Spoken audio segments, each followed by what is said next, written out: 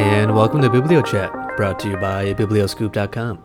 I'm your host, Forrest Hurlbut, and on this episode, I'd like to discuss everyone's favorite topic, politics. So, anyone who has a pulse in the U.S.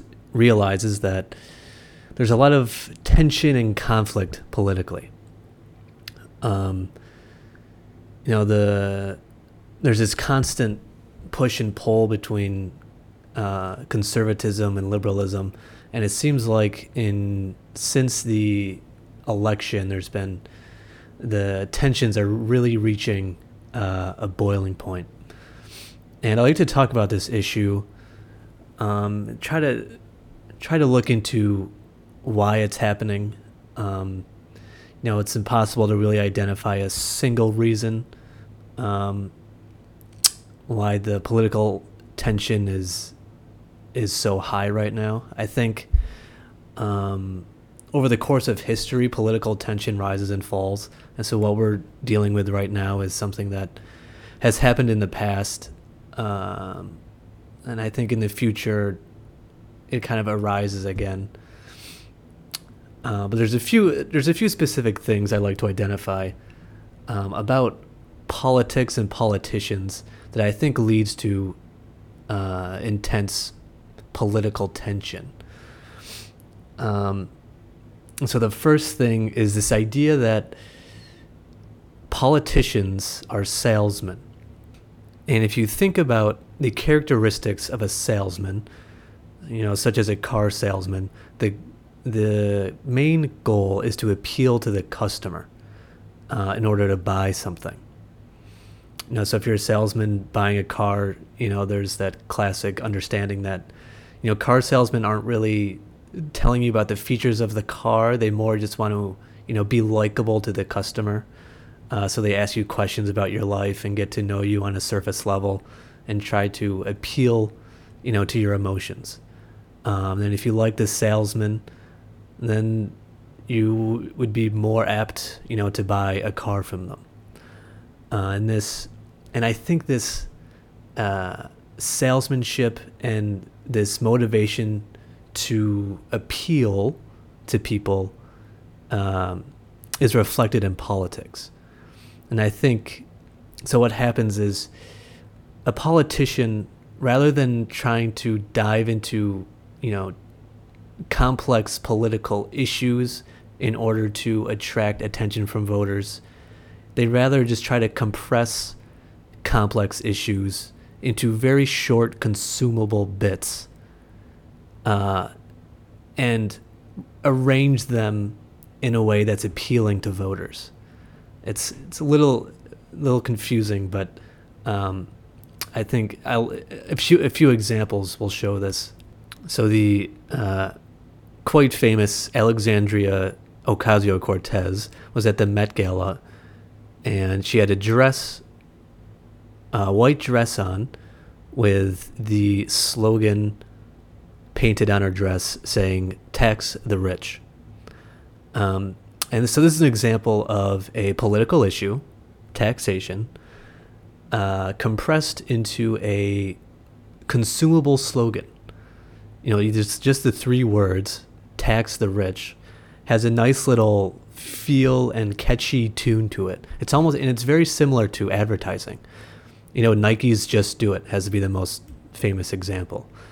It's a slogan that you can remember, and it's catchy, and just like "Just Do It," it's used in a political motivation, and it's taking a clearly more liberal stance in taxation, and this kind of consumable form of it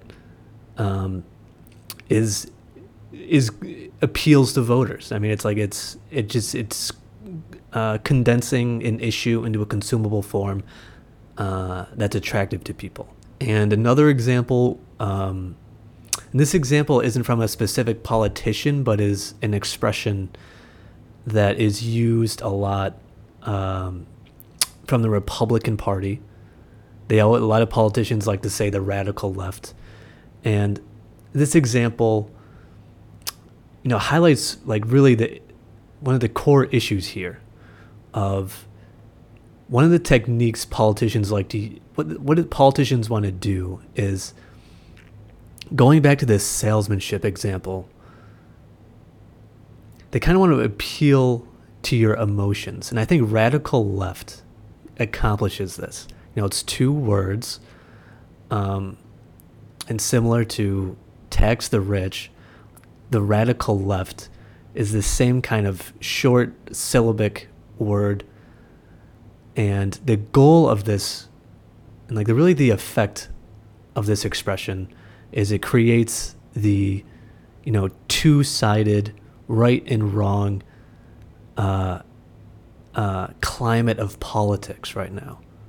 And this is one of the, I think, basic salesmanship behaviors of politicians, is to generate the idea that there is the wrong answer and the right answer, and that the problems of the world are caused by the other party, and that if you vote for my platform, then I can make all of the world's issues right again. And this kind of antagonistic, attacking tone, attracts is like clickbait almost.